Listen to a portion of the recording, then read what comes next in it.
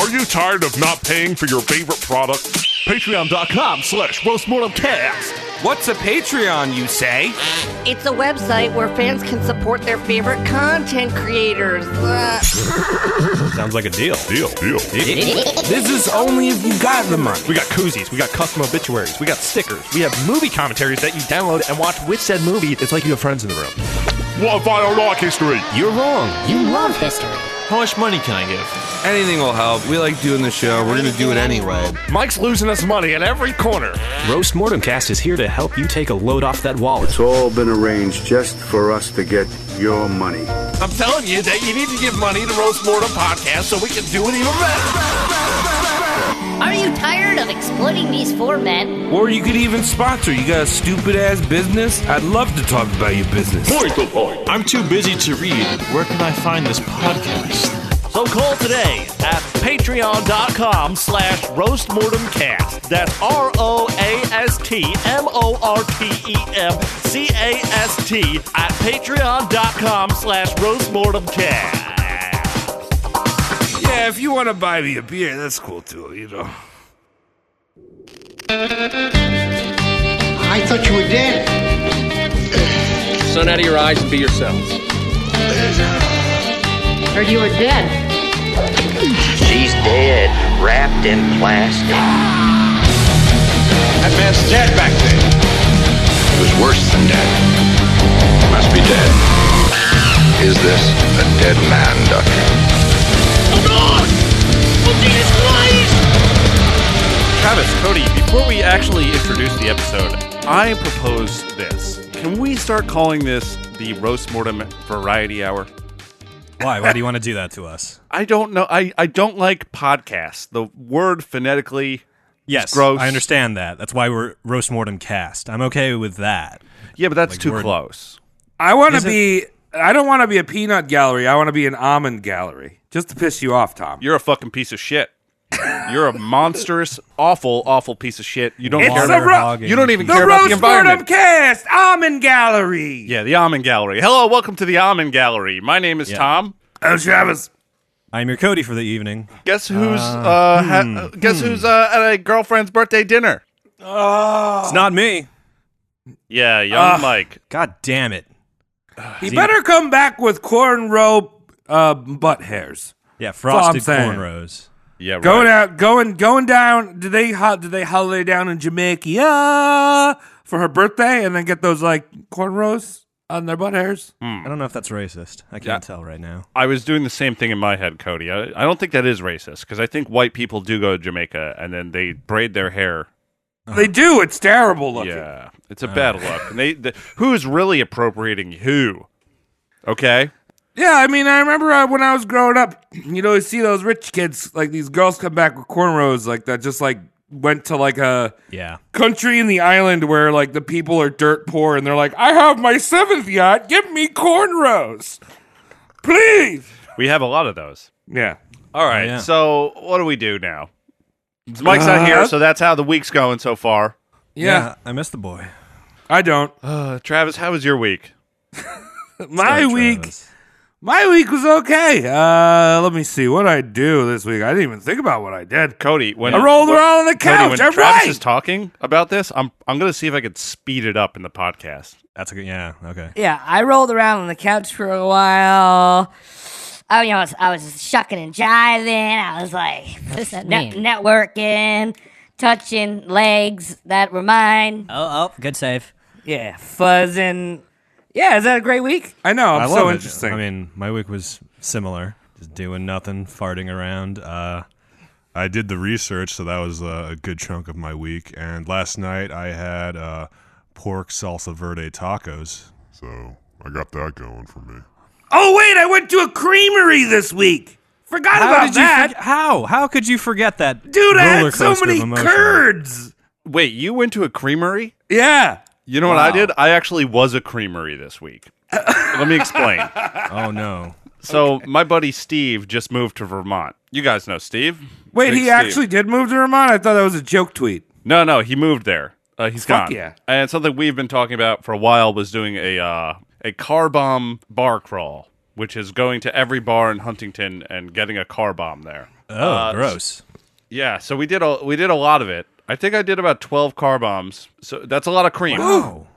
Yeah. That's a lot of cream. So I was the cream man. I had a cream coma the next day. You are what you eat. Did you happen to throw up along your journeys or no? No throwing up at all. None. Wow. I was gonna say because that would be such a frothy throw up. You know what I mean? Like it's like the head of like a frappuccino or some shit. It's Oh, like, you throw up cheese. You throw up processed cheese. We walked in there and we just told them. We didn't even let the bartenders get to like, hey, how's your day going? What can I get for you? It was 2 car bombs right now. What do I owe you? cream me. And then we left. 4 of the bars we did under a minute in. Oh, wow. See, I usually go to like a mall or something. I just walk up to random people I don't know and say, cream me. And I How's just that see work? what happens. I just see what happens. Travis, before you left, did Tom do a car bomb crawl with you? No. No, me neither. What's going on? We see favorites here. Oh, sorry, guys. Well, me and Steve had come up with that idea a long time ago, and, whatever. Who cares? Well, you guys are both creamy boys. I get it. I mean, if it was up to me, Tommy could have been a little bit nicer. Maybe rub some oil on one of my legs. I did something for you guys. And we right? could have fallen down hills together with oiled legs. Your legs are always wet. And oily. Yeah. All right. Well, sorry I didn't do the better things for you guys. I'm not a great friend, but I do pride myself on that because I have a lot of free time. And you have a podcast with us. Yeah, exactly. See you all the time. So I guess this podcast that we've been doing, or excuse me, the Almond Variety Hour. Yes. So who is on the almond chop today? Oh, let me get my tablet. On the almond cutting board this evening, we have a con man that goes by the name of Gaston Means. Be our guest, see the Gaston in my chest. That's the song you think of when you think of Gaston? Yeah, Well, there's a isn't that song called Gaston. Yeah, Travis. Really? I thought Yeah. that was the guy I thought he was a candlestick and it went up into the bear's anus. That was Lumiere. He's the guy with the chin. He's like he's the guy who fucks up that beast. He's the guy who hates interracial marriage. Oh, yeah. Interspecial marriage. Yeah, so he's like, scale, and everyone's like, no one chills like Gaston, no one does like Gaston, no one even lifts things over heads like Gaston. I'm I know that especially song. good at expectorating. My, what a guy. Yeah. Dude, you guys are so good at Gaston. Disney's. Oh, it was a great one, dude. Beauty and the Beast. It wasn't my first.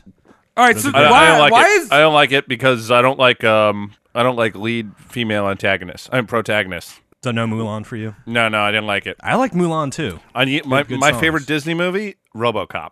Oh, yeah. Robert Kopp's good. Yeah. No, my favorite is Mulan in China where Jackie Chan sings. Yeah, dude. Jackie Chan's an opera singer. All right, so wait, Who's Cody, Gaston tell me. means? Yeah, tell me why this guy is French and why he's mean. He's not French. He's an American con man. A good old American con man that betrays his country a few times. You know, good stuff. Real good stuff. Cool. His full name is Gaston Bullock Means, and he's a shit-heel gumshoe that loved to pull your leg. Wait, his middle name is Bullock? Like balls? Bullock. Not bollocks, Bullock. Oh, okay. But during my research, I did tickle myself pink discovering his middle name was Bullock because he's Gaston B. Means, and he is, in fact, an asshole. That would work with IR Baboon and I am Weasel.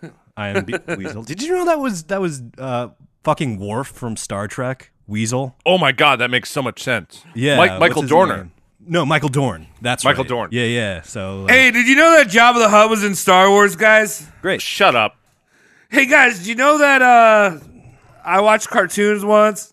Are you still speeding up his track and all this, Tom, or is he at regular speed right now? I'll be experimenting throughout the Okay, post-production we'll see. phase. Yeah. Okay. God damn it. Okay, so I did all the research. Just want to let you know the research is a wee bit iffy because Gaston was a habitual liar that also lied to his biographers. And he also has a living relative that is a biographer of him, and she fucking sides with him on all of this and, downplays his dirtbaggery. So here and there, some of the details, some of the figures actually I noticed, like jail time and suing amounts varied, but we'll take it as we go. And on top of the squidgy discrepancies, I also want you to know his schemes are convoluted. They're the complicated Ponzi schemes. Go watch our Ponzi, or go listen to our Ponzi episode.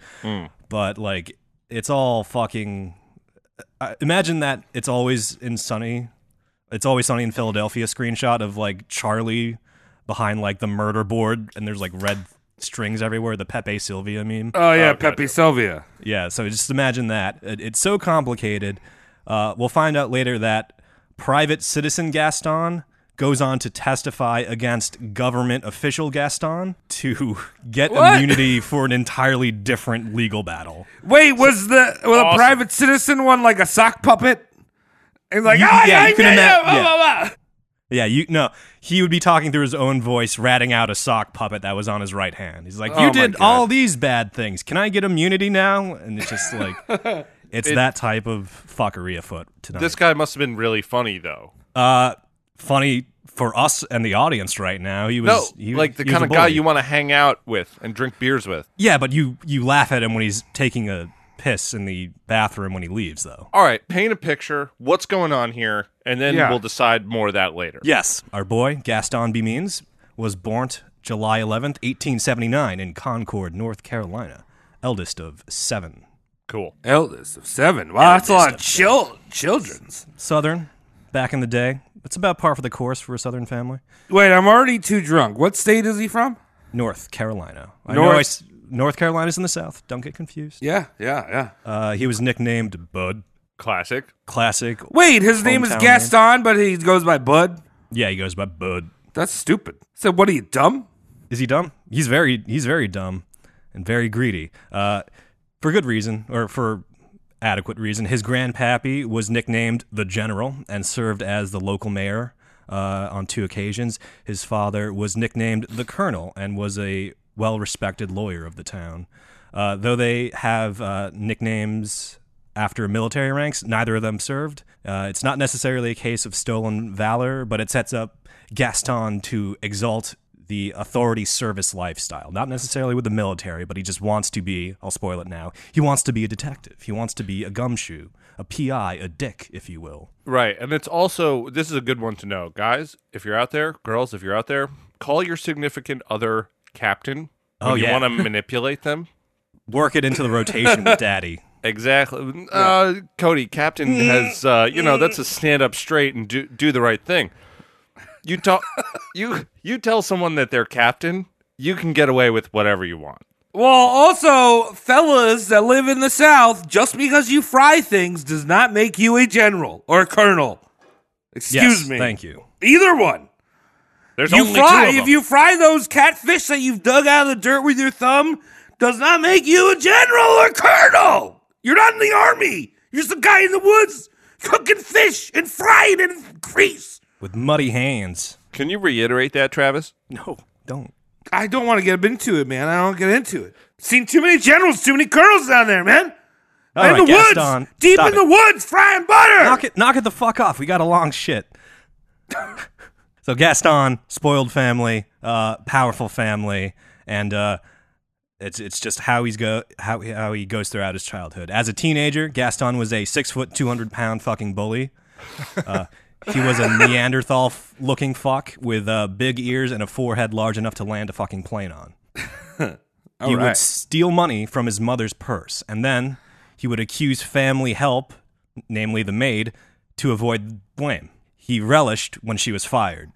Gaston claimed the stolen coins made sweet music in his pocket as he walked down the street. And it also kind of sets up, like, Gaston just likes the spectacle of the shit show. He was, you know what I mean? It was his fault that this nice maid was getting fired, and he's just there, like, loving it. Like, look at all the emotions I evoked, even though they're not good ones.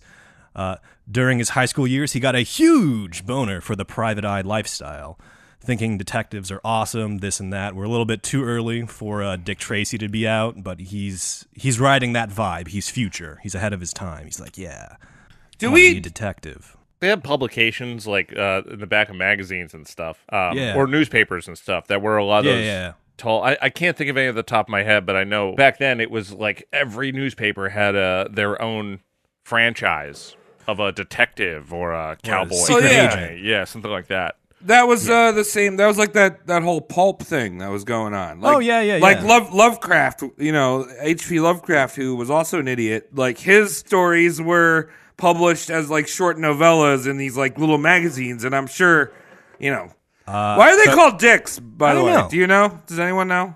Private Dick. Huh. Let me look it up. Should we do an official almond roast Google? Yeah, sure.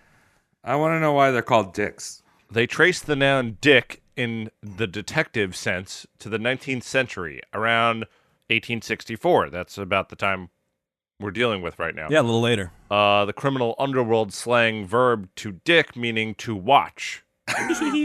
So, dicking around just means looking around, I guess. Oh, my. This dick came in turn from the Romani, language of the Gypsies, word dick, meaning to look or to see. Well, you're just using that one eye to look, right? You just unzip the fly. You just stand around the corner. You're looking. Yeah, that one Around. private eye. Oh, the private eye. You see what he did there? Yeah, this guy Gaston Means is airing his balls out all over the place. Yes, he's dicking around, as Thomas said. He's a teenager. He's dicking around. He does this thing where he just frequents bars and restaurants, and while he's there, he's attempting to eavesdrop on his lawyer dad's legal rivals. You know what I mean? He's Smart, like, yeah. Let me be a detective and just like eavesdrop and record what these big wigs are saying. And also because he's 6 foot 200 pound, he goes around town intimidating local jurors to help his dad out. Okay, like I get the second part of what you said, but the first part of him trying to be all like, I'm sneaky, covert, spec ops, dick boy. 6 foot 200 pounds. Yeah, he's like a fucking mongoloid in the corner. Yes, Like, yes, he is. Thank you for that. And he actually writes like, who would suspect me being a spy? Like in his memoirs. It's just like, I don't know, everyone. Yeah, spyship 101. Don't be overtly different. No. Yeah. And if you're 14 and 210 pounds, 230 pounds, Something in that neighborhood. and 6'2", He was 6. you're a fucking freak. Yeah, just don't. And he's got the big ears and the big forehead too. yeah. So like you could finger him in a lineup. Now you can finger him anywhere he wants. You could, anywhere. So he's pretending to be like this private eye. But I want you to know he would never be punished for intimidating jurors because he's got daddy lawyer to bail him out of anything he needs. But this reinforces his private eye boner well into his adulthood. During his teenage years, he was enrolled in the University of North Carolina to study law, perhaps to follow daddy in his shoes. He was that type of spoiled brat. He was probably bankrolled and, strings were probably pulled to get him in there. But in college, he was a very popular guy. He belonged to the Zeta Psi frat house. So Zeta Phi! Zeta Phi! Zeta Phi! Zeta Psi for the boys. Dude, paddle me, bro. Let me do that syrup out of that Kool-Aid machine. Ooh, baby. I'm going to go down in the basement and touch my no-no zone. Ooh, yeah, frat life. I actually went to a frat house once. I don't want to throw anyone under the bus, but it was hilarious. I think I was at the same party. No, I went to one with Mikey C. Oh. And they let us see what they were doing to the pledges, and I was like, that's rape. Good Yeah, I stuff. went to one in Connecticut. It was just a lot of guys drinking heavily. No, I went to that party with you too. That was nothing. Yeah. That was cake compared to the, rape.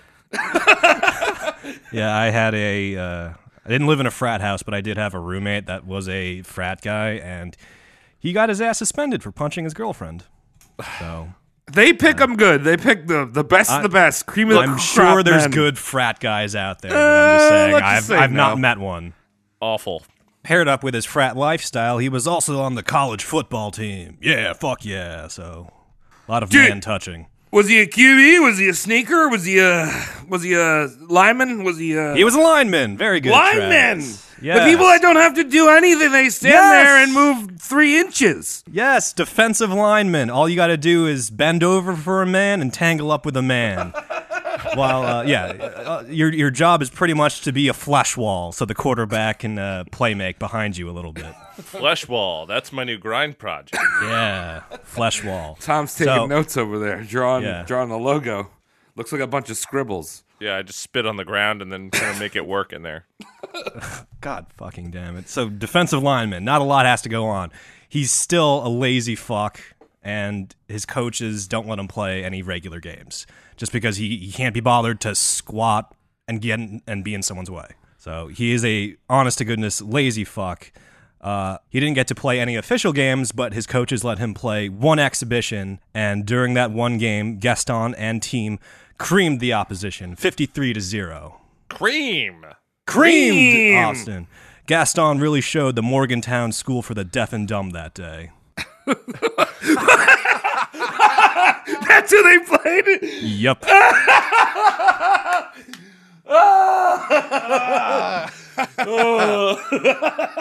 So Gaston is that type of gentleman. History is a giant joke. Yeah. Oh, where's the ball? Yeah. So Gaston is a truant fuck. He goes AWOL from his legal studies. He's presumed to be cutting class to sharpen his detective skills. He'd be about town, eavesdropping lawyers and intimidating jurors, as we said.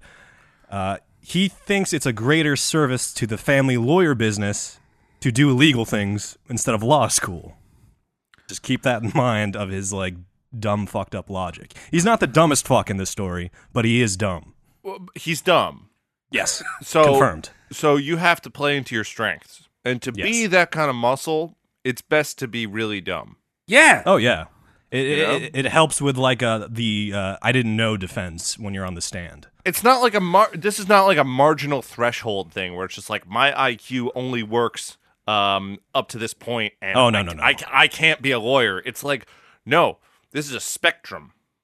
And wherever you land in that spectrum, there's a job for you. And sometimes it's being a big fat goon. Yeah. Trust me, I started the Big Fat Goon Union about 5 years ago.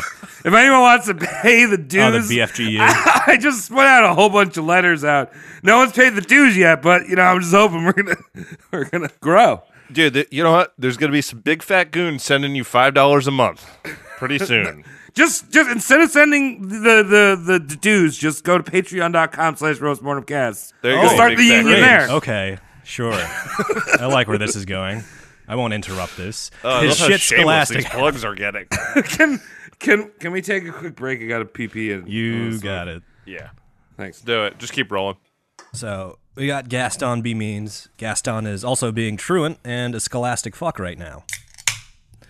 As his attendance drops off and he's bellicose, which means prone to start fights. Something happens in school, in uni. We don't know exactly what, but he was suspended for a short amount of time. So you're telling me this big fat idiot is not good in school? No. Of course not. All right, just checking. He gets suspended, and he's such a big fat idiot, he actually forgets to return from his suspension, whether it be just oops or he was too butthurt to continue school. Maybe he didn't know what suspension meant. Yeah, maybe he just mistook it from expulsion. Yeah, they said I was not doing it anymore, so I didn't. They didn't want me to be. I'm gone now. So here's a iffy part of the research. We don't know if he actually left with a degree or not. He didn't. Yeah. That's what I'm. That's thinking. That's what everyone's thinking. But there's multiple sources that say he left with a fucking degree, and I'm just like, how did he do that if he got suspended and didn't come back from it? He couldn't even be a lineman. Come on. Yeah. That's what everyone's thinking. And here's where it gets a little flakier because he starts lying in all his resumes. So he's got fucking overlap in his, overarching career. So simultaneously, he's somehow still attending law school as a full-time student, a superintendent of Abermale School District without a degree, allegedly. And he's also a towel maker for cotton tycoon James W. Cannon. All at the same time because he's lying on resumes and we don't actually know what he's doing. I am very impressed with what you brought for me with your CV. You've done a Yes. lot in a very short amount of time. Mhm. I'm wet right now. Do you have any towels? Let's be honest. That's the only real thing on his resume right there is towel maker. Towel maker. Anyone can be anyone can supervise a school. They run themselves. Anyone can go to online Toro College and become a lawyer tomorrow. But you I've done know it. what? Not just anybody can make a towel, a good towel. High thread count. Yeah. Speaking of which, I have been using beach towels stepping out of the shower recently. How's that? Why the fuck are there other towels? Dude, I'm saying as a big, hefty gentleman, I have only used beach towels because the regular towels don't go all the way around me. And and also, a beach towel is far more absorbent. It's way more absorbent. Yeah. Like, what? Like I was just started doing this. I'm like, always beach towel. I've used those fucking white towels that are all soft and stuff like that. As soon as terry you cloth. get that wet butt on them, they just start falling apart. They got nothing. Yeah. Beach towel. We throw that on top of you. Great. Got you, baby. It's all soaked up. Quicker picker upper. So he's got this conflict of his resume, doing all these sorts of things. He moves around the USA a little bit, spending time in New York and Chicago mostly, the metropolitan areas where the hustle is. At the same time? Yeah, there's probably some overlap there. Let's be real. Right. He gets into a little bit of hanky-panky in New York. We'll finish with that in a bit. But while he's traveling around between New York and Chicago, he suffers a very, very terrible fall from a train platform. He cracks his skull. He fucking falls off and cracks his skull open. I shouldn't be laughing, but I definitely should be laughing. That's the only time ever that the Watch the Gap announcement would have been very nice. There you go. They made it for him because he was such a big, stupid idiot. Yeah, he's the reason we have to listen to Alec Baldwin ask us to mind the gap. Hi, I'm Alec Baldwin. Fuck you, you poor people. Watch out for the gap. So falls off, cracks his fucking head open, sues the platform manufacturer, Pullman.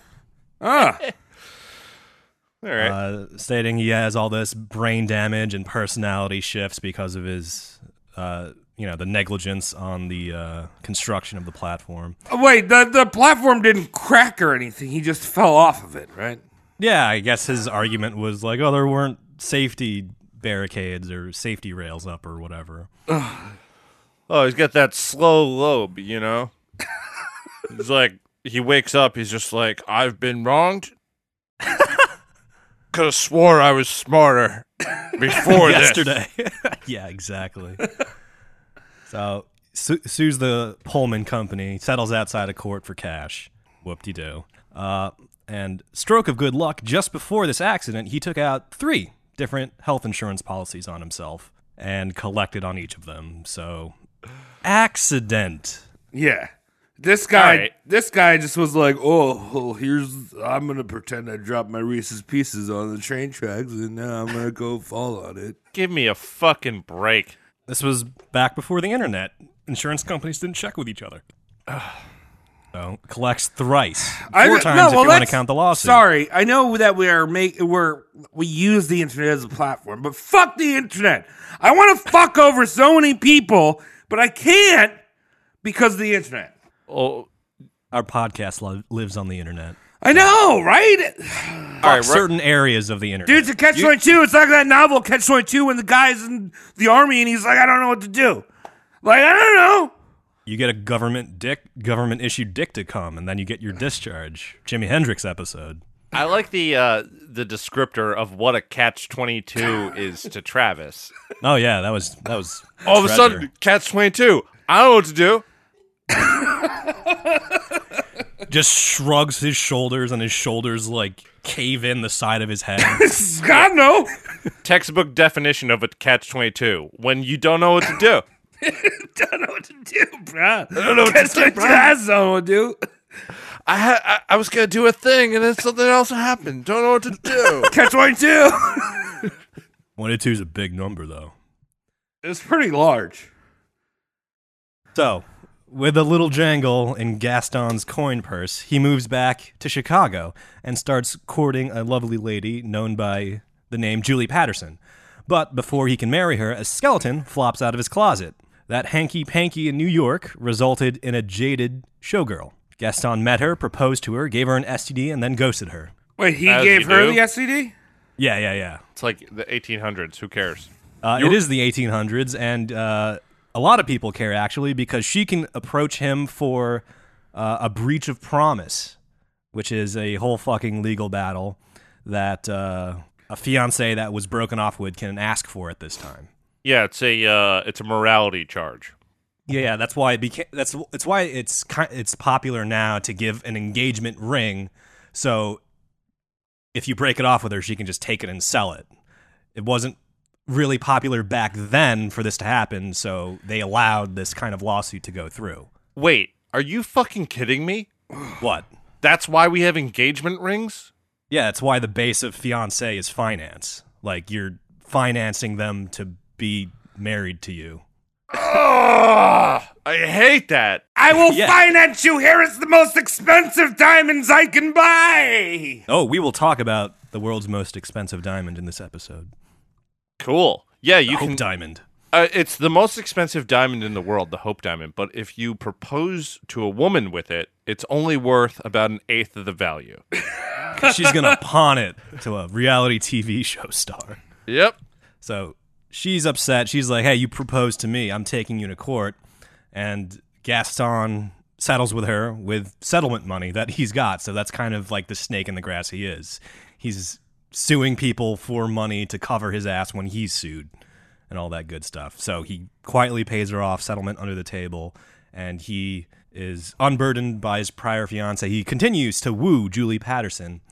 And after a long courtship, they marry, and when eventually when 1914 rolls around, they start farting out babies. First pregnancy is a stillborn. Second pregnancy, a daughter named Julie. They nicknamed her sister, so that's weird, having a daughter nicknamed sister that's named after the mother. No complexes will come out of that ever. What? That's and weird. Also an only child at this point. Yes. Not for long, because she dies at the age of 4. Sister to grave. Sister to grave. Sister to gravy. Yeah. Third pregnancy is a son named Billy. He would survive well into adulthood, eventually becoming a raging alcoholic. So also a big fat good idiot. Genes. Yeah, good genes in Gaston. And off the note, Gaston's current living relatives also have problems shaking down people and like accepting bribes and all that. So it seems like his fuckery is genetic and lives on to this day. So his current relatives come from Billy? I think so, yeah. Oh, okay. Like, I think it's Gaston's granddaughter via Billy is still like kind of like this dirtbagish. Well, why don't you at us? Yeah, any living Her name's means. Julie too. Yeah. So all the women in this family are named Julie for some reason. Does she have a Twitter? I don't think so. She's the living biographer that backs up Gaston. Great. So she's like, oh, he wasn't that bad, even though like he does this skullduggery all the time throughout his entire life. Money goes a long way. Yeah, if you've got a shitty relative, just accept that they're shitty. Like, you don't need to defend them, and there's no fucking family honor. Just be like, that person sucked. Yeah, Travis, I'm really, that's a little foreshadowing. It's backshadowing, because we did that last week. Oh, yeah, technically. All right, I'm going to be, yes, fine. I will edit that. That's a little backshadowing. No, backshadowing. See? I like backshadowing. Around 1915, Gaston states he leaves his aforementioned towel-making job while being chronically underappreciated. You know, he's not making those towels. Would you say he threw in the towel? Oh, Thomas. I can only be so erect. Oh. You're welcome, every 6 or 7 boomers who listen to this. That joke was for you. Yep. Where in reality, he was caught impersonating the CEO's son. He said it to be James W. Cannon Jr. to lure in shitty investors and customers under false pretenses. So he's like, I can swing you favors. I'm the CEO's son. Let's do this. Let's get in bed. What an idiot. He's bad. He's real bad. Now, him being a free agent on the job market, his detective boner re-engorges. He approaches a man called Bill Burns. He's kind of a famous guy. He's a rough-and-tumble American private eye with a business and some disposable income, if you catch my drift. Like he has wet wipes of money? Oh, yeah. Okay, cool. Gaston approaches Bill Burns and pitches some schemy business to him. Gaston thinks up the idea of offering detective insurance, believe it or not, specifically for banks and automobiles. More or less, collect a reoccurring payment, like every month, give me your money, and if your car or bank gets stolen, I'm on the job for no extra charge. That's a fantastic business model. It's like Affleck. That's some 2019 shit. Yeah. Oh, Travis, very nice. Yeah, that's got a goose in it. So, like, it's good. Duck. Whatever, duck or goose. Duck, voiced by Gilbert Godfrey. No, they got rid of him because he said a racist joke. I know, but I still like to think it. What is the world coming to? We have to get racist insurance. Ooh. Yeah, I think the Prime Minister of Canada could have used that one. Topical zinger. That's true. Yeah, wow. Trudeau. True, though. Bill Burns. This is honestly, I'm just going to put this out there for anyone listening to this. This is probably the worst episode we've done zinger-wise. It'll get better. We got shit to do. We have time. No, I'm just saying up until now, there's a lot of time to get funny. We can make it better. Zinging. Bill Burns likes the cut of Gaston's manipulative jib. Gaston is hired for the modern-day equivalent of $30K. And he gets commission bonuses for seeking out new clientele. And just as a background, WWI is kicking off at this point. Mm-hmm. And Burns asks Gaston to do his dick work in German shipping lines. There's this soggy shit salad of a mess that involves American, German, and British naval shipping lines. International agreement is placed. That's like, okay, shipping neutrality, don't do this, don't do that, don't do the other thing. And Burns wants Gaston to prove the Germans are being snakes in the grass and violating this agreement. But in actuality, the Americans were. That was the whole sinking of the Lusitania, right? Because the Lusitania was a passenger ship that just happened to have like 50 tons of ammunition in the hull. Yeah. The passengers were made of gasoline and grenades. Oops. And that's every time Megadeth makes a new song, that's the working title. Ooh, I like that. Lusitania! Yeah! Though, if you catch the Germans, British, or Americans being naughty, that justifies some military force and expenditures, which is kind of what everyone's angling for.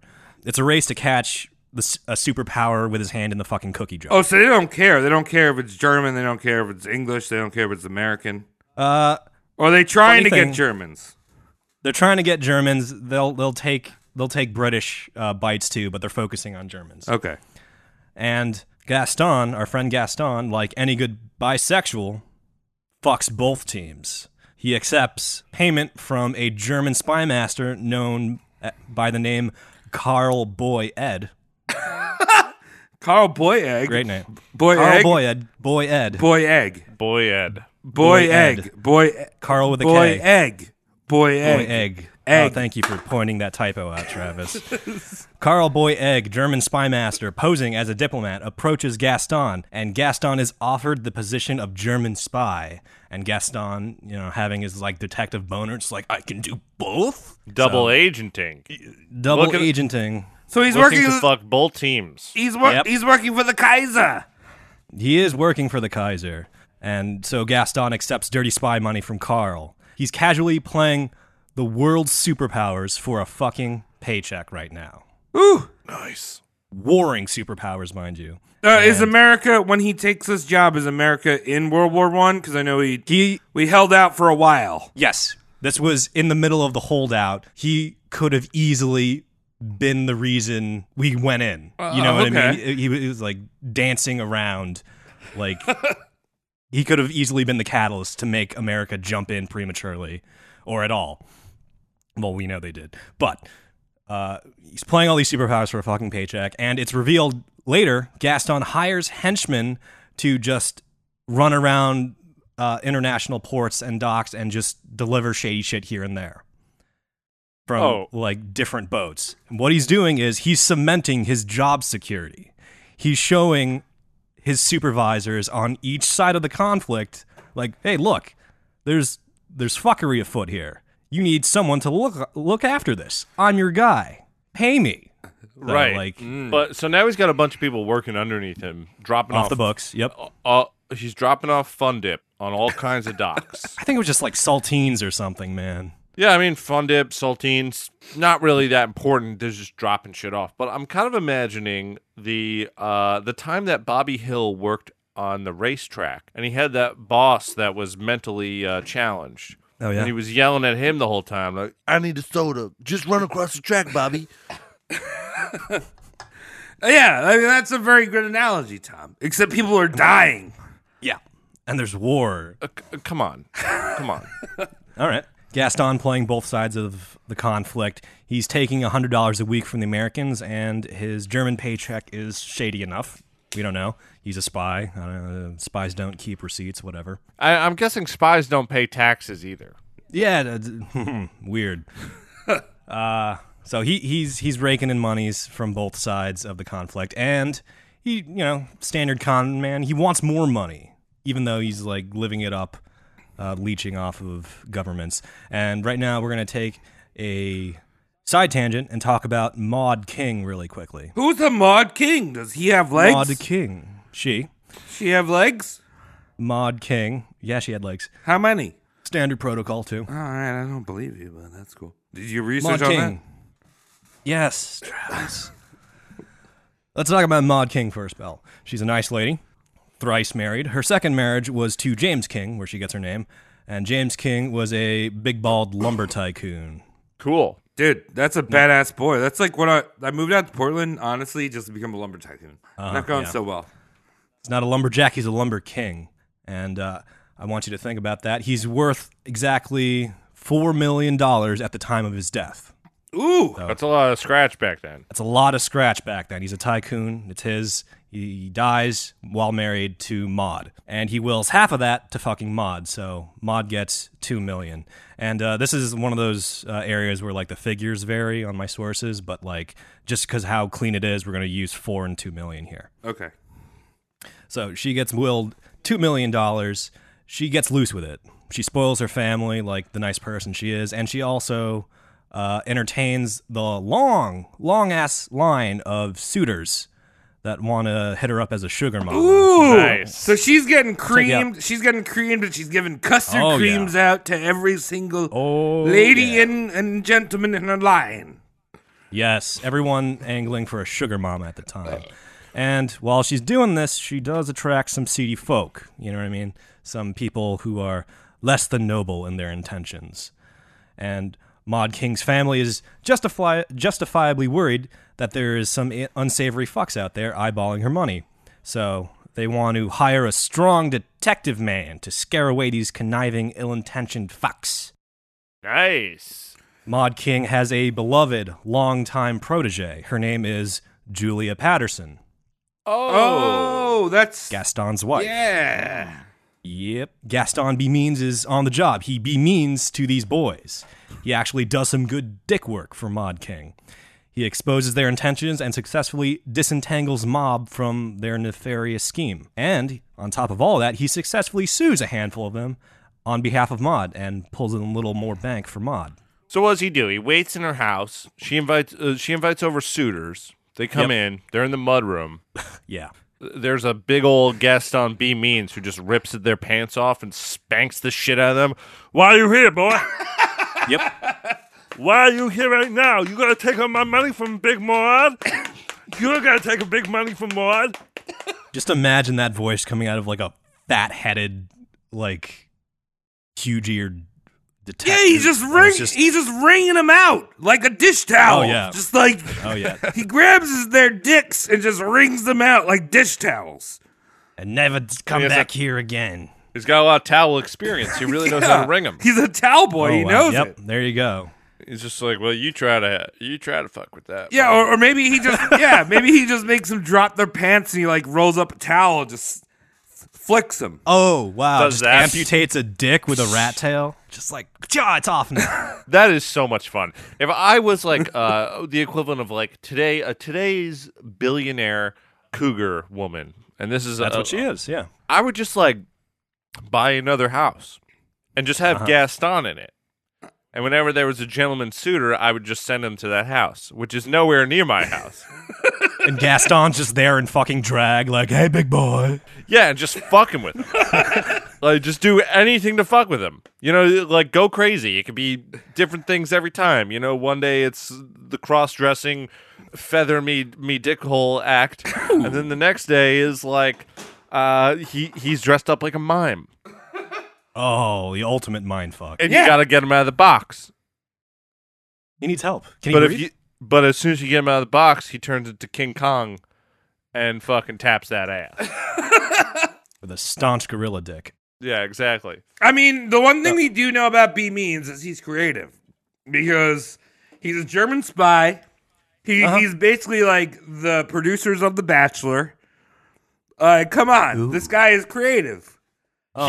He was able to make money out of falling off of a platform 4 times. I work and I don't make money. This guy falls and makes money. Yeah, very creative. He kind of reminds me of Lou Pearlman a little bit. Similarly, I remember you one time just being on an escalator, a down escalator, that abruptly stopped, and you caught yourself, and you were just like, why didn't I just fall all the way down? Dude, that was at work, and I was like, fuck. Yeah. I could have just made so much money if my stupid reactions just let my face get cheese grated along the fucking escalator down to the bottom. I could have been a billionaire. Yep. I'm not. So you could have had an escalator put in your home. Ooh.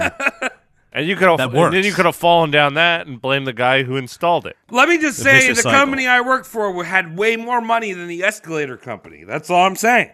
All right. Okay. Well, this is America. It's just about taking money from people. Yeah. So here's a little tip for everyone. Don't let your reactions win when the escalator abruptly stops. Fight those reflexes. Yeah. Take a Valium every time you're about to jump on an escalator. Don't stop at the mouth of the escalator. I fucking hate that. You get to the side. Oh well, yeah, that's take your just Valium. shit. Yeah. Don't be an asshole.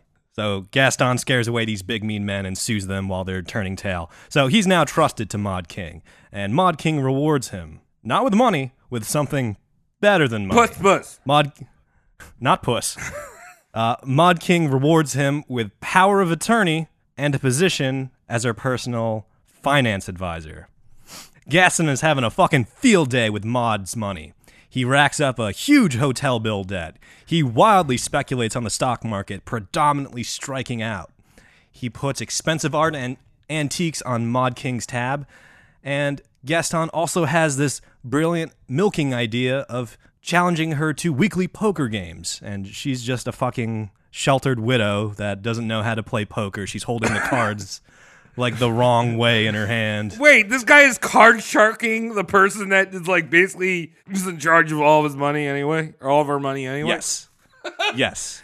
If you have a financial advisor and they challenge you to poker, just fire that guy immediately. Yeah. You don't need that person in your life. That's like if you paid a dietitian and the dietitian was just like, all right, let's see who can eat the most butter. You don't want that person around you. Stop giving that person money. Like, it's bad. Just step away, and we can see Mod King isn't the brightest light bulb in the knife drawer. I mean, to be fair, her name is Maud. Yeah. Besides money, she's got nothing going for her. There you go. Don't make me Maud. That's what the movie Harold and Maude is Yeah. about. Maud has nothing going for her, and she's 80.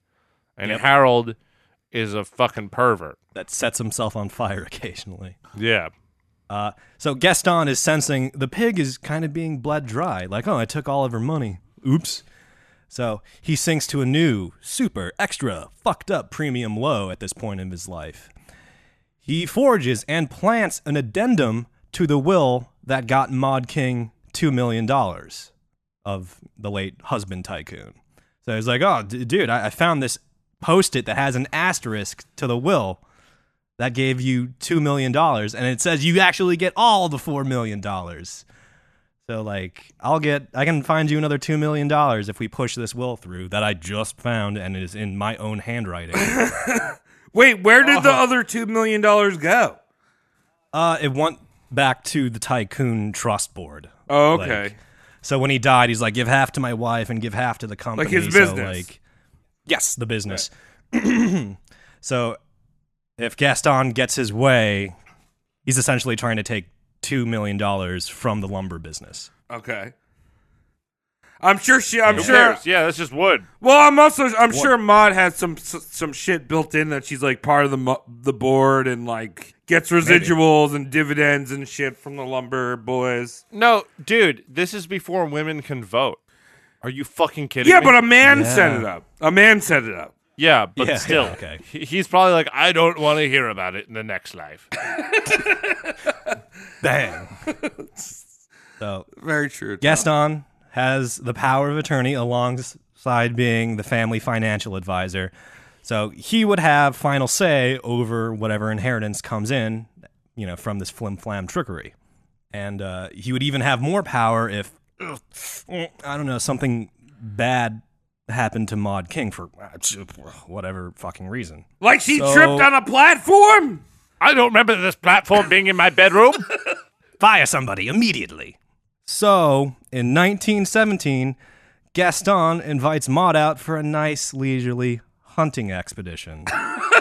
Let's go shoot some rabbits, you old coot. Wouldn't that be great? It'll be in the country. We'll have a fucking picnic. I'll bring the wine. You bring the cheese. We'll just find some crackers in the wild. It'll be a dandy old time. Come on. Pulling a Dick I've never Cheney shot right a gun before. These poor little Nope. animals. She don't shoot guns. She's a sheltered widow heiress, so firearms are not her expertise. So, what could go wrong?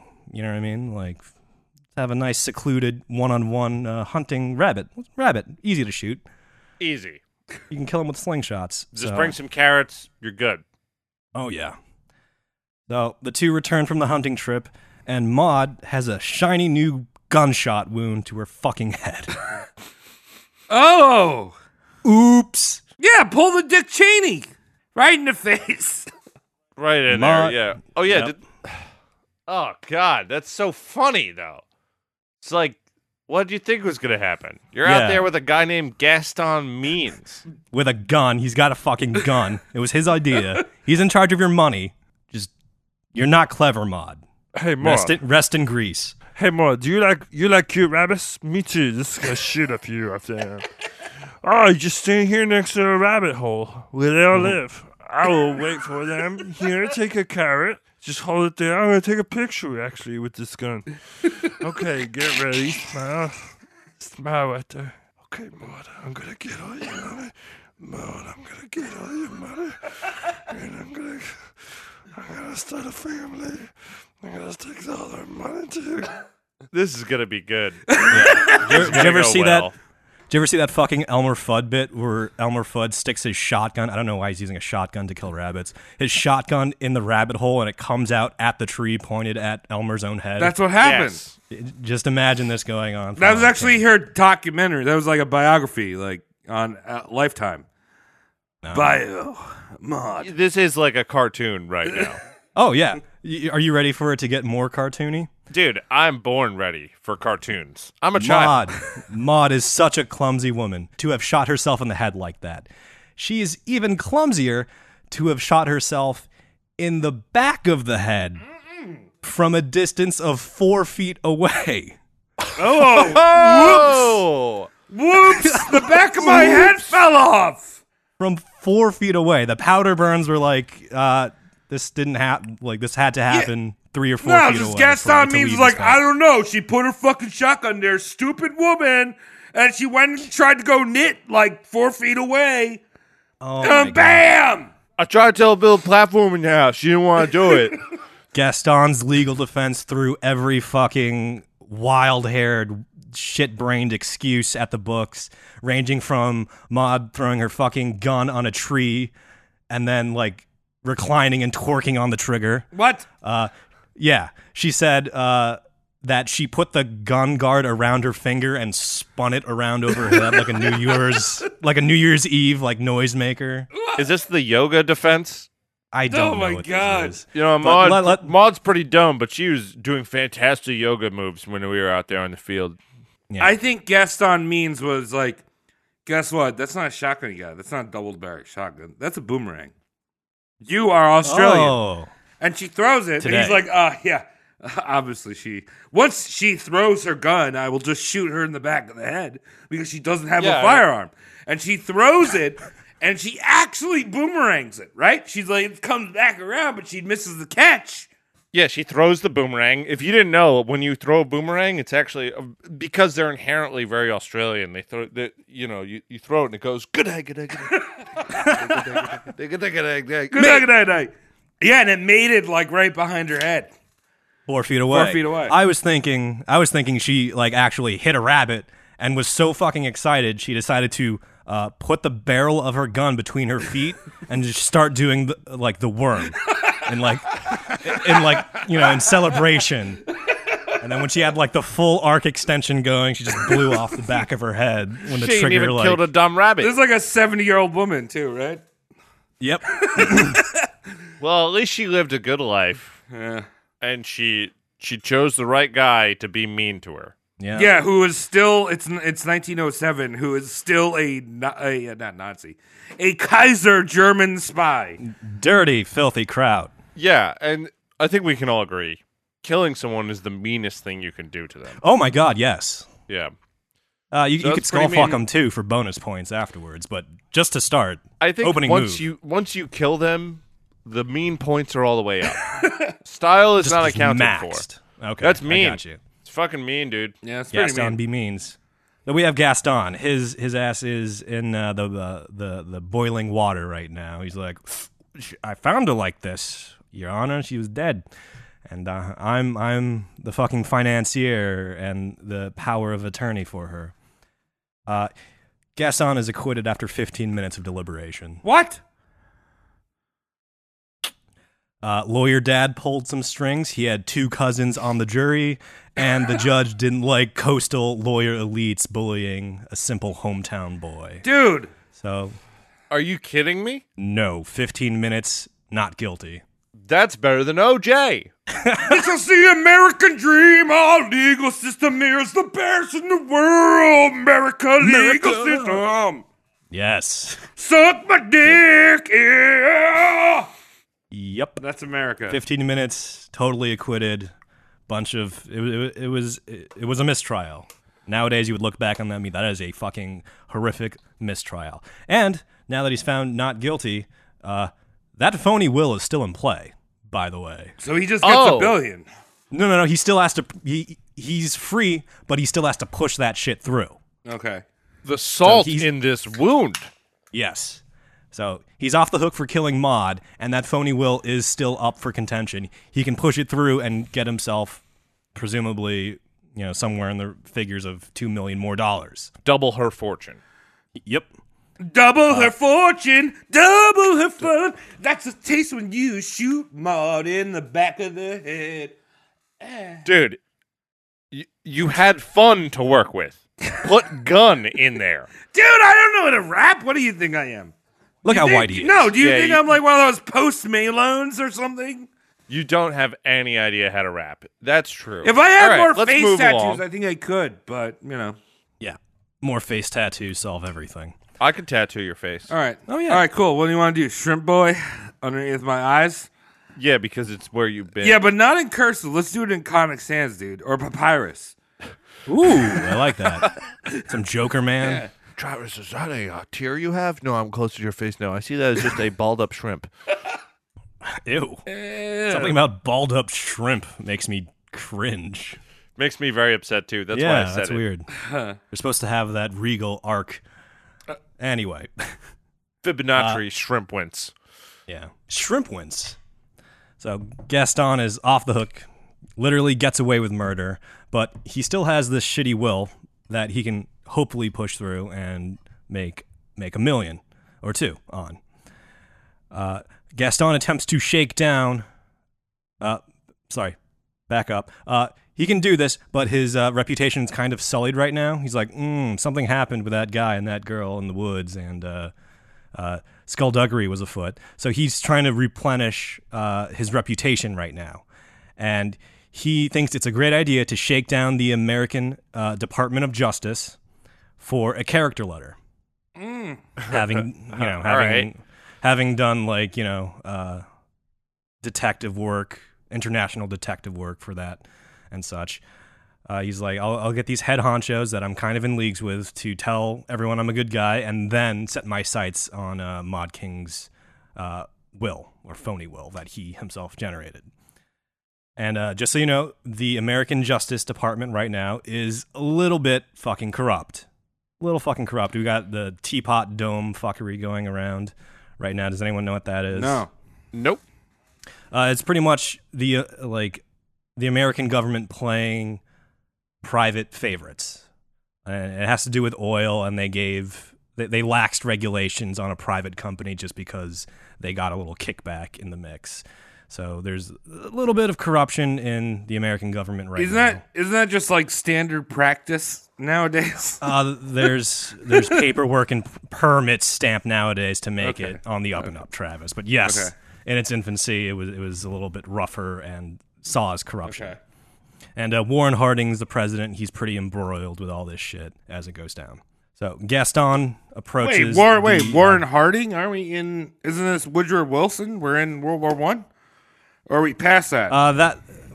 We passed that. We're in the after effects of World War I. So like late teens, early 20s. Yeah, I think Prohibition's about to kick off. So keep that in mind for you. Cool.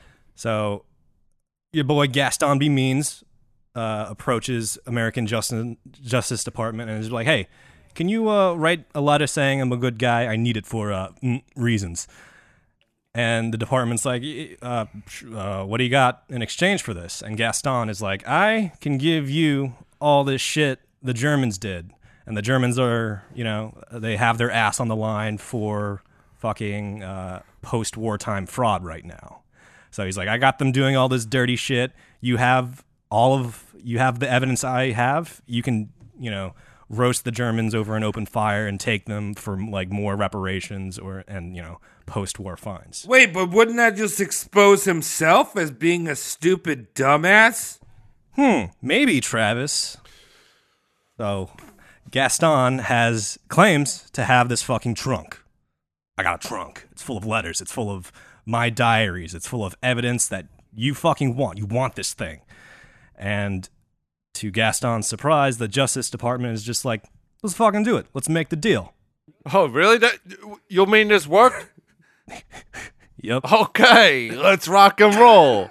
And this is seen as slightly patriotic because his international detective work was as a private eye, not as a government eye. So Gaston, wasn't working for the government directly, so it's his call to give up this evidence. Right, so he's like, I really wasn't on their side, even though I was taking money from them. But, here's what I got. Yeah, here's the stuff I got that I'm willing to share. I'm sure he would have redacted some fucking shit. Right. So the Justice Department agrees, and he's like, yeah, we'll bite on that offer. But trunk first, letter later. And Gaston is like, oh, did not see that coming. And he's like, ooh, I... Don't you think you would have fixed that before you made that offer? Nope. He's an idiot. He's a fucking idiot. He's got that junk in the trunk. Like quinoa poop. Gaston delivers one trunk supposedly full of junk to the Justice Department. The Justice Department gets their slimy hands on it, opens it up. Nothing in the trunk. Empty trunk. Empty? What's going on? Empty. Nothing. Not even, phone books to weigh it down. This sounds like Papa John's will to Bo John. Just nothing. Nothing. I said the N-word in public. Bo, you're getting nothing. That was you who said it indirectly. Your pizza sucks, Bo. That would be great if we get that Papa Bo's pizza. Well, you know that. Well, that's not how it happened, Tom, because he came 6 months after Bo was born. This is origin stories right now. We can't roast Bo. All right, real quick. I gotta go. We can't roast Bo. We can't roast Papa because they're alive. Origin stories. Yes. Bo was born. 6 months later, vasectomy. No father will happen. What, the baby? Yeah, the baby. Oh, okay. Bo has a vasectomy 6 months in. Oh, Okay. Bo has a vasectomy. Yeah. So It makes there's sense, Tom. No children. There's only one Papa. Only one Papa will rule us all. This is, Yeah. controlling the lineage. You call him daddy. The trunk is totally fucking empty, and Gaston is just there. He's crying foul. He's crying victim. He's crying conspiracy. It was clearly a German or American operative that emptied the trunk because he didn't want some juicy juice getting spilt out and avoiding a scandal and corruption charges. However, the government-appointed baggage claim, just some, I think it was like a Marine officer that was, not doing anything that afternoon, went over, grabbed the trunk from Gaston. But the thing is, he weighed it. This guy weighed the trunk before delivering it, and the trunk on delivery was the exact same weight as an empty trunk. Weird, right? Wonder what happened. Bring there. our boys back from the Middle East. All these Marines. Make them join the honorable tradition of the TSA. Weigh those trunks. Just burly hands. Weigh those trunks. The horniest of all government agencies. You can see it in their eyes. And Gaston must have been taking notes on anti-gravity paper that spontaneously underwent a dimensional shift mid-transit and fucking can't find it. So the Justice Department calls bullshit. No character letter for Gaston. But he's still got to try and push this phony-ass will through because that's just the type of guy Gaston is. All right. Yeah. And so without his letter of recommendation, his legal attempt is unfruitful. He can't shake down any more money from the now deceased Mod King. However, his failed legal misadventure put him on the hook for $57,000 in legal fees on both sides of it. And Gaston was like, sure, I'll send you an envelope with all the cash in it. Ready? You're ready for this, right? Dude, I've never been so ready before to receive money through the mail as I am right now. Receive cash through the mail. Cash is king. The fucking envelope shows up, and guess what? That's empty too. Holy shit. Wait, on. Stuff disappearing. Sorry, can I take a little side note here? Old people. No. Old people. Boomers. I'm looking at you. Boomers. Stop sending Through a podcast. Stop sending Visa gift cards and checks. No one wants those. Just give me cash in a card. How about Venmo? Or Venmo. Because then the government can't touch it. Just get rid of Visa gift cards. They're the worst thing in the world. No one likes gift cards. Oh, they're awful. Buy me a Bitcoin. Yeah. Ooh, that's buy sexual. me 7. Just buy me part of a Bitcoin. I don't need a whole one. I understand they're a lot of money. Just buy me a little buy one. me 7 Dogecoin. Yeah. Buy me a accepted. stock. Buy me a stock in Papa John's. And let's watch it tank. Let's Together. watch it. Let's Like a watch it family. rise like the ashes of Bo, who will die before Papa, and rise in the We atmosphere. used to talk about Papa a lot, and now we're talking about him again. I'm not really feeling this. I feel like we've evolved as a podcast to be somewhat more tolerable. Nah. Okay, let's continue. What a surprise. Envelope fucking empty. Gaston does his old thing. Like, oh, shit. Oops. Like, someone took it out. And he goes on to sue Southeastern Express, old-timey Western Union. Goes after them. He's like, you took the money out without breaking the envelope seal somehow. Look what you did. Sues the old-timey Western Union equivalent. Nothing will come out of it, so Gaston has to pay that out of his pocket. But, he's bilked insurance companies, an old widow, and a Pullman platform company, so he has it, I guess. And as I mentioned earlier, we're in the Harding administration, and it's fraught with fucking scandal, fucking corruption. There's something installed called the Bureau of Investigation, and that's abbreviated BOI. Boy. Boy. Oh, you young boy. I'm Harding. You young boy. I will give you money. Boy. Harding. Think No, of it we as- will return to Harding, though. He was a piece Yep. of dick that was ruined. Yes. Like a ruined piece of dick. Like the part that has a spot on Poor it. guy. The necrosis part Yeah. of a spoiled dick. I want you to think of the BOI as the FBI's asshole younger brother. That's the perfect way to think Oh, about you it. bully. And sitting in the big boy chair is Bill Burns, Gaston's old boss. Because, hey, corruption is fun. Burns is looking for enforcer-type guys to get stuff done under the table. No, not blowjobs, Travis. Just some brutish enforcers and the like to carry out federal... Wait, Bill Burr's giving out blowjobs? No, I just said no. Bill Burns. Bill Burr. Bill Burns. Are you changing all the player names in this one, Travis? It's Carl Boy Egg. Yeah, Bill Burr. Bill Burr. Okay. I would this is never Bill Burr accept now. a blowjob from Bill Burr because he would just be mad at my dick. Yeah, he would be. The whole time. That's why I like it. Would you look at this? That's not a joke worth dragging on. You got to do like the scream away from the microphone, like I'm sucking his dick. Tom, that was a really good. I truly enjoyed that drink you just took. Oh, you mean like this? That's a truly excellent drink. That's efficient form. Nice dick. All right, nice dicks aside, because Gaston is not a nice dick. He's a mean detective. Gaston applies for this opening with his old boss and gets a job. And the shitty 18th Amendment is now in effect. Yeah. Prohibition. There you a go. drink. Prohibition. Drink. Have a sip. I just finished my Truly seltzer. I just finished. And now I'm thinking about an asshole making towels. I just finished a sip of. It's not seltzer. It's more traditional. It's called Rolling Rock. You kids Oh, and their never white heard. claws. I'm all about Rolling Rocked. Understood. But back in the day, you wouldn't be allowed to drink your Rolling Rocked, Travis, because prohibition is going on, and Gaston has a very important job within the Bureau of Investigation. He's supposed to pursue and track down bootleggers. But Gaston realizes it's more profitable to shake them down instead of throwing them in jail. Of course. yeah. Because they're going to keep doing it. Yeah. They have to feed their families. I mean, the yeah. bootleggers had tons of fucking money, too. And they had a lot of families. Yeah. South. He starts shaking down these bootleggers in various ways. Gaston, off the books, hires a fucking idiot to help him do this, an accomplice, if you will. His name is Elmer Janicki, and he is a chicken and egg salesperson.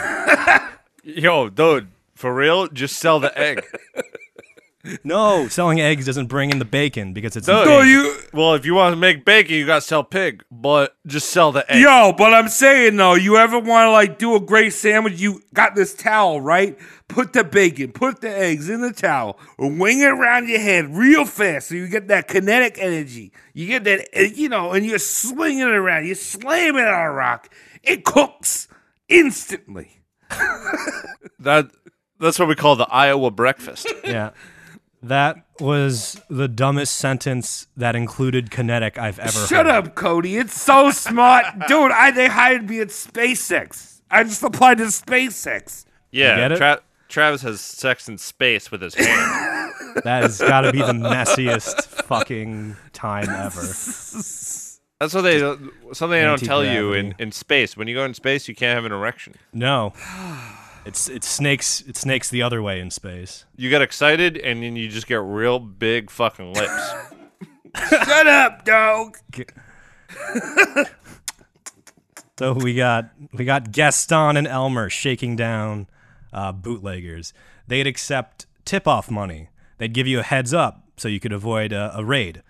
They would accept make it disappear money for when you did get caught. The paperwork would be lost. And they even accepted special permit money. If you wanted to avoid the whole mess, they'd just give you a special certificate, written Oh, in you crayon.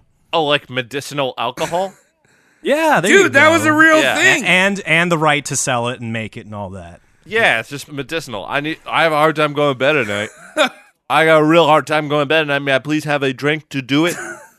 Anything you want. Good. So we got this twosome. We got Gaston and Elmer shaking down all these bootleggers for all these kinds of payments. Proactive, preactive, reactive, just in case you get caught. The partner in crime, Elmer, the chicken-selling idiot, is issuing receipts. Oh, really? That's not how you shake Yes. down people.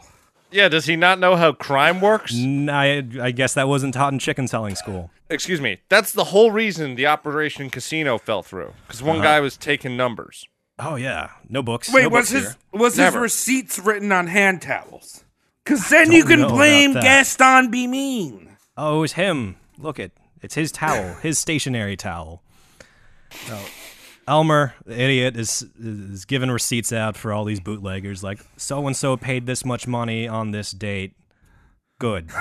And Gaston looks at him and is like, my God, you are a fantastic idiot. That'll be a great patsy later. And he keeps them on.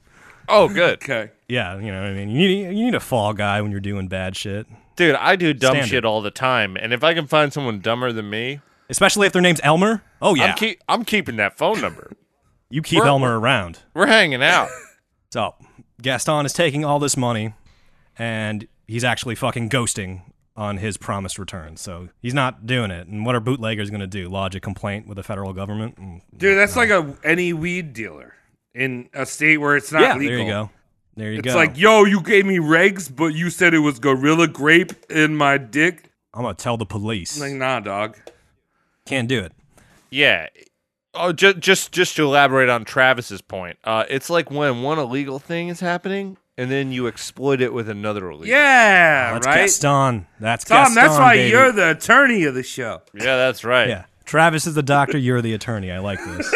Yeah. All right. So he's fucking shysting bootleggers, but one of fucking Elmer's receipts makes it back to the Department of Justice, where fucking Gaston is fucking suspended from the bureau. He's like, hey, what is this? We don't like you. Take a break. Sit back. So he's suspended. He's not making a paycheck, but they did not revoke his access privileges. So Gaston just continues to show up and take money from bootleggers, even though he's suspended. So he's like, I gotta make my paycheck up somehow. Money, please. Dude, but what is your access privileges in the 1920s? Like, there's no internet. It's like, you could be in this room. They didn't take away his keys, I guess. All right, they didn't even have printers. Right? They didn't have holographs. There's nothing. It was just like typewriters. That's it. It was a hall pass. It was all based on hall passes. Yeah. A big old dry board Like, eraser. this isn't any CSI shit where there's two people on keyboards trying to protect the internet from being, like, safe. That was NCIS. Whatever. This is like, dude, you can't even, you shouldn't be in this building. And he's like, nah, I should. And then he's like, okay, cool. Access. I've been trying to tell people this for a while. I think I've said this once before in the podcast. But let's say you're at a concert or a sporting event. You want to get backstage. Just bring a clipboard. Yeah. Yeah, right? And walk with confidence. If you walk with confidence, have a clipboard, you can go into any room in the fucking world. Clipboard and a flashlight. And That's a how you do it. flashlight. Yeah. Okay. So he's suspended. He's still doing shady shit. Even more of fucking Elmer's receipts turn up. And the Department of Justice is like, oh, you're going to get it now. So they have a legal proceeding against your boy Gaston for taking dirty money from bootleggers. He's charged with over 100 violations of the Volstead Act, anti-prohibition law, or prohibition, pro-prohibition law. Gaston hires a slimy lawyer named Thomas Felders, and the court date is supposed to be in December 1923. And when the court date's on the horizon, Felders suddenly has a decline in health. Doesn't feel too hot. He's like, oh, can we get a later court date? And they're like, fucking granted, you slimy lawyer type. And when the revised court date shows up, suddenly Gaston isn't feeling too hot. And he's like, oh, can we get a later? I feel like I ate my shoes again, which I did. It happens in my sleep. Oh. Shouldn't have had that green clam chowder. And when the revised court date looms, a miracle happens. The entire Department of Justice that's pressing Gaston has a congressional hearing. They're in trouble themselves. So the entity that was about to slap Gaston in the wrist is getting slapped by Congress. Like, hey, teapot scandal, we're draining the swamp. Nice. Smacking your butts. Good times. And Congress is just like, we need star witnesses to press charges against the Department of Justice, which is already a fucking Cody, Looney Tunes don't scheme. tell me that Gaston is one of the witnesses. Oh, yes. Congress hits up Gaston to testify against himself in the past. Oh, beautiful. Gaston's like, oh, me. I've seen the Department of Justice do shady shit. They've taken bootleg bribe money. And meanwhile, Gaston has that wad in his front pocket as he's like, oh, dude, he's taking bootleg bribe money. He's taking German bribe money. This guy is the worst. Oh, yeah. He's fucking garbage right now. I like him. Okay. Tom, he can't even be a lineman. What are you going to do with him? You can't put him in the deli. He doesn't know how to cut meat. I'll put him in goal, man. I'll put him in goal. He's a brick. He's a wide guy. He's good at sports against deaf and dumb. Keep that in mind. He's got he that can going fucking for him. bash an Anne Frank into the ground. I'll find a place for this guy. I like him. He's in my company, Roast Mortem Inc., which you guys have nothing to do with. Wait, you got that? Because I bought it. You got that domain name? Fuck yeah. Go there and you can buy Goulden's mustard for double the price. Dude, that sounds like a great wow. business model. That's a hella scheme. Yep. It's not actually gold. I kiss every bottle. This is for you. Jesus. Gaston is brought in and begins a testimony, just weaving a shitty web of lies. And he's doing this to angle for immunity, like I said earlier, for the bootlegging shakedowns. Like, I want to be safe from the shakedown I perpetrated while tattletaling on myself. And Congress, for whatever reason, doesn't have a fucking problem with this. Congress is just trying to get a gentleman by the name Harry Daugherty, the head of the department. They're trying to get him out of there. Shannon Daugherty's penis. Yeah, that. Oh, why is it like? Why is it hairy? Why is it a hot dog kicked across a barbershop floor? It's way too straight. Unnaturally straight. Gaston, up to his old tricks, is like, I got this goddamn trunk full of all the dirty shit, and you want it. The dirty shit on myself. You want this. It'll bring down the department I'm a part of. It's very confusing. He actually doesn't have it. He's a shit note taker, so he hires a stenographer to start backdating generated evidence for 3 years. So he's just like, go for it. And he even claims he's got correspondence from Warren Harding himself, and Congress thinking like, oh shit, this shit streak might run all the way up to the top. We got to see. Oh my god. We got to see if the president is in on this shit. So Congress is like, give us the trunk. Give us the trunk again. And Gaston is like, oh, yeah, sure. Let me get that. And as is on his way out of the courthouse, he steals a little bit of stationery from a senator, Senator Brookhart. And he gets his secretary, Gaston gets his secretary to write a letter posing as Brookhart saying Brookhart already picked up the evidence. So nice. He's like, oh, I already gave it to you. This senator said so on his own stationery. Like, yeah, Brewhog guy. If it's gone, whatever it's his name is. Yeah, if it's gone, it's your fucking fault. Whatever. Whoops. It says here in the letter. And Brookhart is immediately like, that's not my signature. I don't have that typewriter in my office. And come on, Gaston, be nice. You got to be better up on that. He's not nice. And be nice. Gaston be means. So he's like, oh shit. And he doesn't, that play does not get him immunity. And before he gets a second chance at immunity, the asshole in question, Harry Daugherty, steps down of his own accord. So that's mission accomplished, trial over. Gaston doesn't get his immunity and has to go back unprotected to answer for shaking down bootleggers. It seems complicated. Yes, very. But it's not. And it doesn't work. Yes. Yeah, well, he done. This is. I like him still. I don't really like him. It's like he's just done fucked without a condom, and now he just done. Yes. He just done got the government pregnant. And now he's like, that's not mine. Good analogy. Oh, that makes right? sense. Yes. Cody, am I right? Perfectly. So Gaston has to answer for his shakedown, bootleg shakedown. He doesn't have protection, but he's got a dumb chicken farm of a patsy, doesn't he? Oh yeah, Good dummy. old Elmer. Elmer's glue. Yeah, he's Elmer's glue from Chickens. He's got a patsy, so the two split the sentence down, mostly down the middle. It was a fucking slap on the wrist, though. The original sentence was 4 years and $15K fine. But there's 2 of them, so they split it. And Elmer's fucking pissed. Like, well, come on, what the fuck? I was just out here trying to raise eggs to chicken. And write receipts for you. So they split the sentence. Gaston bails himself out because he's got a little coin. Refuses to bail Elmer out because, like, you don't bail your patsy out. You let him fuck rot. that, dude. Elmer is pissed, probably because he can't. He's away from his chickens for so long. I don't like means anymore. He's mean. He's mean. But because your idiot boy Elmer wrote receipts for everything, the IRS feels they can tax the bootleg shakedowns. Oh, what? Yeah. How does... Wait, Ask hold for- on. yeah. IRS is... No, you can't do that. That's illegal. You're taxing There's illegal receipts. things.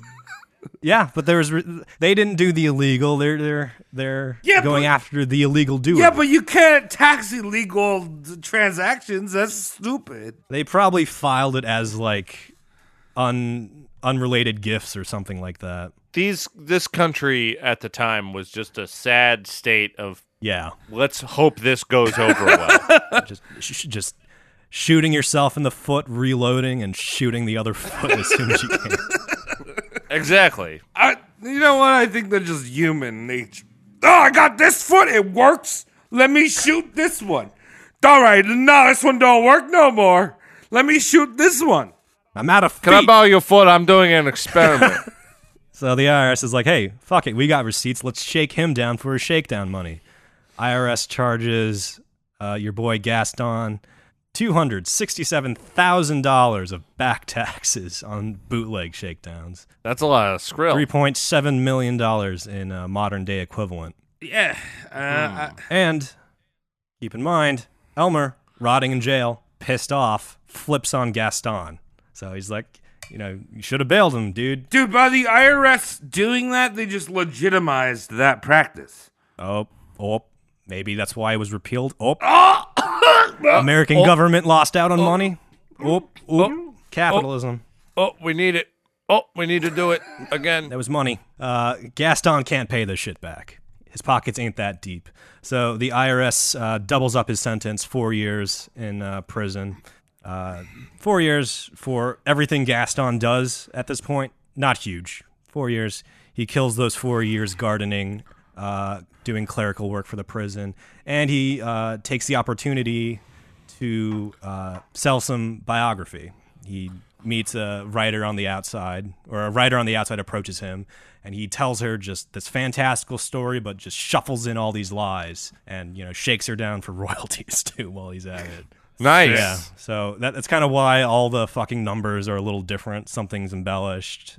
It's probably way less than all this. Yeah. Everything was probably amplified by like 5 or 6. Yeah. Yo, And, hold on. Any ninnies out there, anyone that listens to the show, you want to write a biography about me or Tom or Cody, let me know. Yeah. Hit us up. Follow us on my dick. I actually just wrote a biography for myself recently. Well, it's still a work in progress, but I'm up to 2 pages. Hey, look at that. You got me beat. You know what I was just about to say is that I hate people that write biographies when they're still alive. Right? Me too. Gotta get to I was that. just having this talk with someone where I really hate what I even hate worse is these biopics that come out about people who are still alive. Yeah. Oh, but also they'll come out with a bio. Like Straight Outta Compton. Yeah. Like that was just Dr. Dre basically whitewashing his own past, not talking about women beating and stuff, just like this is what it do. And then like when Stephen Hawking was still alive and they did that movie, and it's like the guy's alive. What are we doing also here? someone like Keith Richards has had like 7 biographies now. You know what I mean? Too Like much. I don't know the exact number, but he's definitely had multiple biographies. Like he had a biography in the early 90s. He had a biography like 10 years ago. Like stop. It's all dumb. Yeah. I feel you. So he serves his 4-year sentence, killing time, doing all these fun things, some of them involving lies. As we said, World War I wraps up, but currently America is peen deep in the Red Scare right now, or a wave of the Red Scare. And an investigator named Isley prospects Gaston, the now free Gaston, to hunt some commies. Ooh! Go under surveillance. Get those redmen. Now, to get this job, Gaston takes Isley out and identifies suspected communist operative just sitting in public reading a fucking newspaper. Gaston's like, oh, shh. There he is. Look at him doing commie shit. Yeah, and then it was just a fucking rando. Yeah, it was just a fucking rando on the street. So it was just a fucking rando. We find out later it looked like he was spying because he was a reporter taking organizing his notes communistically, I guess, in a very communist way. And this gets Gaston his job tracking down fucking communists. And according to Gaston, it's weird because the communists only like the really nice places, 5-star restaurants, resort hotels, amusement parks even. Like that's where the communists are, and that's where Gaston is footing his expenses. Oh yeah, I know where we can find a communist. It's at Hershey Park. Yep, shit like that. That's what he would do. And I like going down Fudge Mountain. Let's go down Fudge Mountain together. Communists there, and he would literally be like putting like funnel cake on the government. It's not government, on this private detective agency's tab. This is great. Yeah, I love this. And he fucking travels around. He goes to Vancouver, Mexico, Los Angeles, Chicago, New York. Only the nice places for these communists. And Isley the sap is getting all this fucking expenses from these really nice places. And it's like, look, Gaston, you gotta knock that off or prove to me like there's actually communists here. Hey, I went to Red Robin's 74 times. It's Robin. a red, right? The Red Scare. The commies are there. They're buying the burgers. And when you go to Red Robin's, they don't ask you how you want your burger done. They said, do you want it a little bit of pink or no pink? There's no medium rare. It's all communists. Nope. A little bit of pink. And endless fries for everyone. What kind of ideology is that? I got you. Sick people. Isley, Gaston's boss, is just like, you got to knock that off. You got to come back here and you got to prove to me you're actually hunting commies. And again, Gaston doing shady shit to reinforce his job security, hires a friend, gives him like $50, and it's just like, let me and my supervisor catch you doing shady shit around the city all day. And you know what I mean? Like, he pays this guy to like look around his shoulder, drop packages and fucking mailboxes, and just be like a little sus in the open. And sure enough, that cements Gaston his job, so he can further hit up Red Robins and amusement parks and all that good shit. Yeah. Nice. And if that's not enough for Gaston, he wants to get in on the Lindbergh baby action. Remember that shit? Oh shit! Yeah. That he sticks his Are you going to dick. do a quick synopsis? Yeah, quick synopsis. If you don't know, famous sexual pilot Charles Lindbergh had his 20-month-old son, baby, kidnapped, and a ransom letter filled with spelling and grammatical mistakes surfaced. The kidnapper signed the letter with an interesting cipher. It was pretty much a Venn diagram with like holes poked around it and through it. And word got out. It was hot, gossipy news, spurted all over the bare chest of American news outlets. The ransom was partially paid, and later Junior's corpse was discovered with his head smashed in at the side of a road. Bad times all around. Yeah, well, the rest was you know what? Maybe we can return to Lindbergh because he was also a piece of shit. Yeah? Nazi. I didn't know, He was a but- Nazi. Oh, wow. Okay. That's a whole Yeah. different episode. We're going to get into Lindbergh gets his own Yeah, episode. absolutely. What, he The fly baby around or the world the- in 28 days? So did Jackie Chan in the movie. Yeah. I see what you did there. An arrest was made, but history does not know for sure which fuckwad of a human killed the baby and wrote the letter and accepted the money. But Charles just for all Darwin. time, he was. It was his Amelia ghost. Earhart Oh, yeah, Amelia Earhart's dick. over the Bermuda Triangle. But for the sake of our timeline, let's rewind just after Junior was kidnapped and he's still presumed alive for this point in the story. Okay. Gaston hears the news break and is like, I can be part of this. I can help. I'm a detective. Let me get in there and help. But he doesn't want to help too much. He wants to milk it a little bit, but he wants to milk it like backstage. He doesn't want to be showing up in the news highlights and such. So he's got a hot name on him. He's got a stinky hot name on him right now. Mm-hmm. So he's got to play second fiddle to this investigation. He approaches friend of the family, Evelyn Walsh McLean, and she's a wealthy socialite heiress. History remembers her as an owner of the Hope Diamond, and that's a big fancy 45-carat diamond the size of a chicken nugget.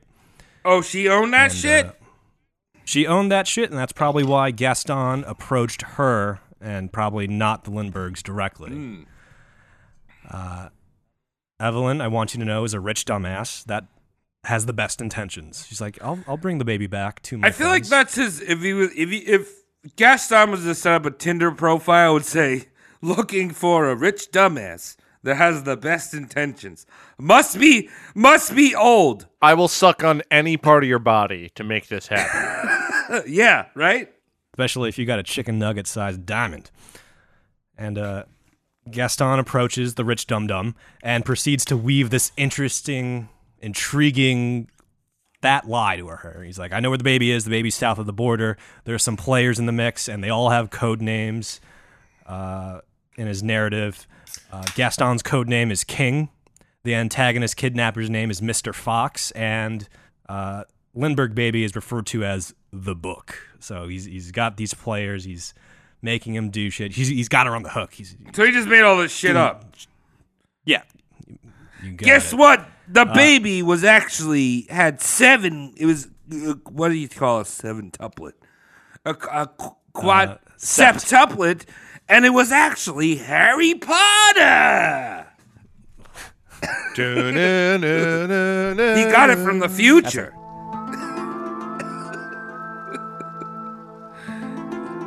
Guess what? J.K. Rowling actually owned the Hope Diamond and was in my pantaloons. Expensive pantaloons. I love sci-fi. It's good. He hires the same guy that he hired to be a communist to play Mr. Fox. So he's like, here's another $50, guy. Let's do something else. And Mr. Fox approaches Evelyn and he's like, I have baby. You want baby. Come to Mexico with briefcase. $100,000 in briefcase. This Mr. Fox sounds fantastic. Yes, thank you, Travis. He also sounds Russian, even though he's supposed to be Mexican. I think the drop point was just Mexican, just to get out of the States. Gracias, amigas. So, muchachos, casuleros. Putinemos. Gracias. Got some guy playing Mr. Fox. Mr. Fox demands $100,000 for the baby from Evelyn. And Evelyn's a rich bitch. She's like, yeah, sure, anything for the baby. They put $100,000 in the fucking briefcase, and they go to the drop point. And before they drop it, Gaston turns over to Evelyn and is like, we should put an extra $35,000 in here just to make sure they're happy. And she's like, okay.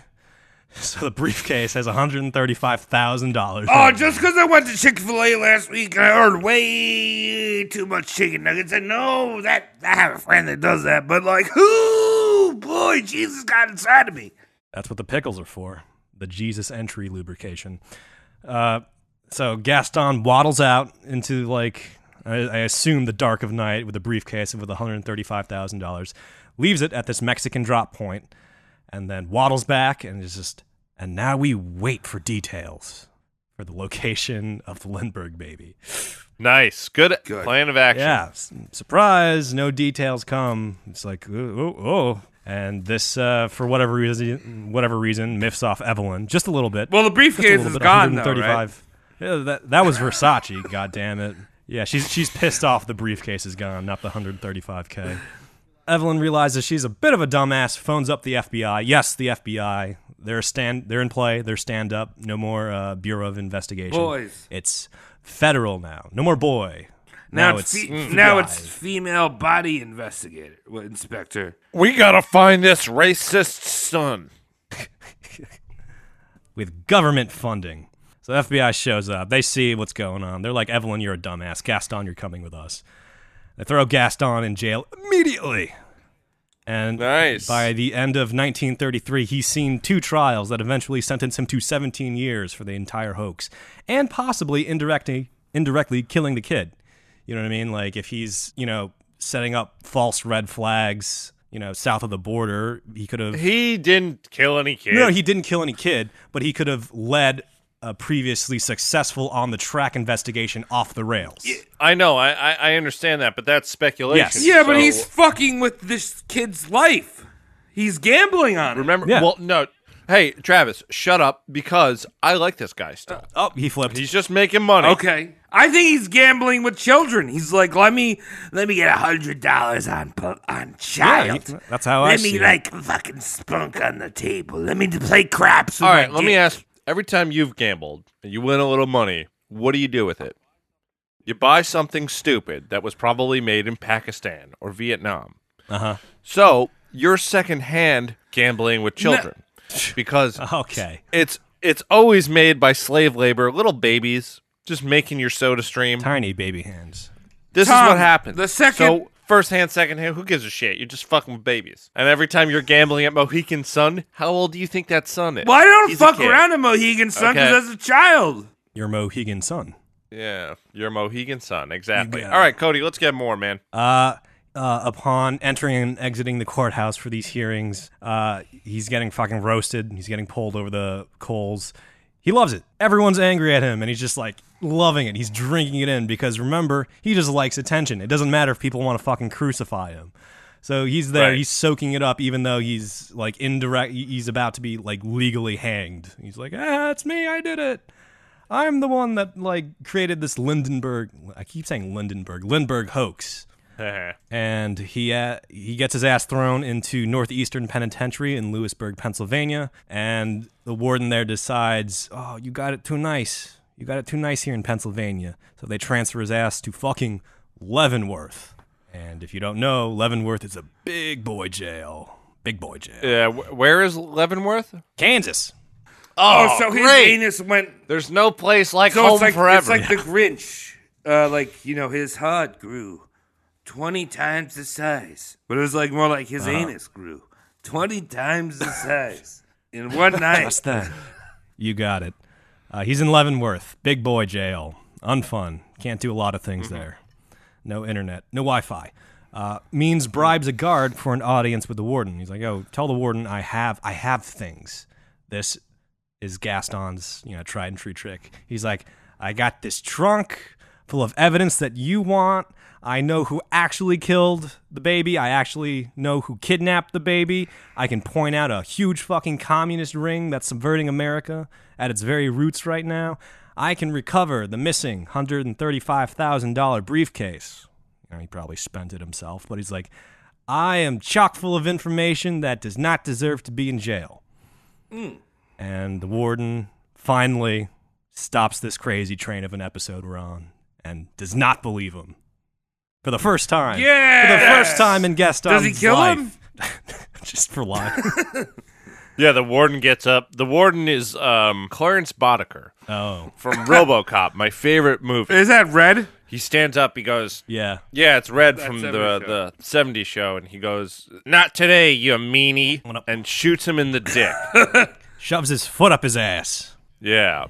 Oh, he gets denied. Doesn't even get a chance to lie at this point. He will never live to see the outside world again. Ooh.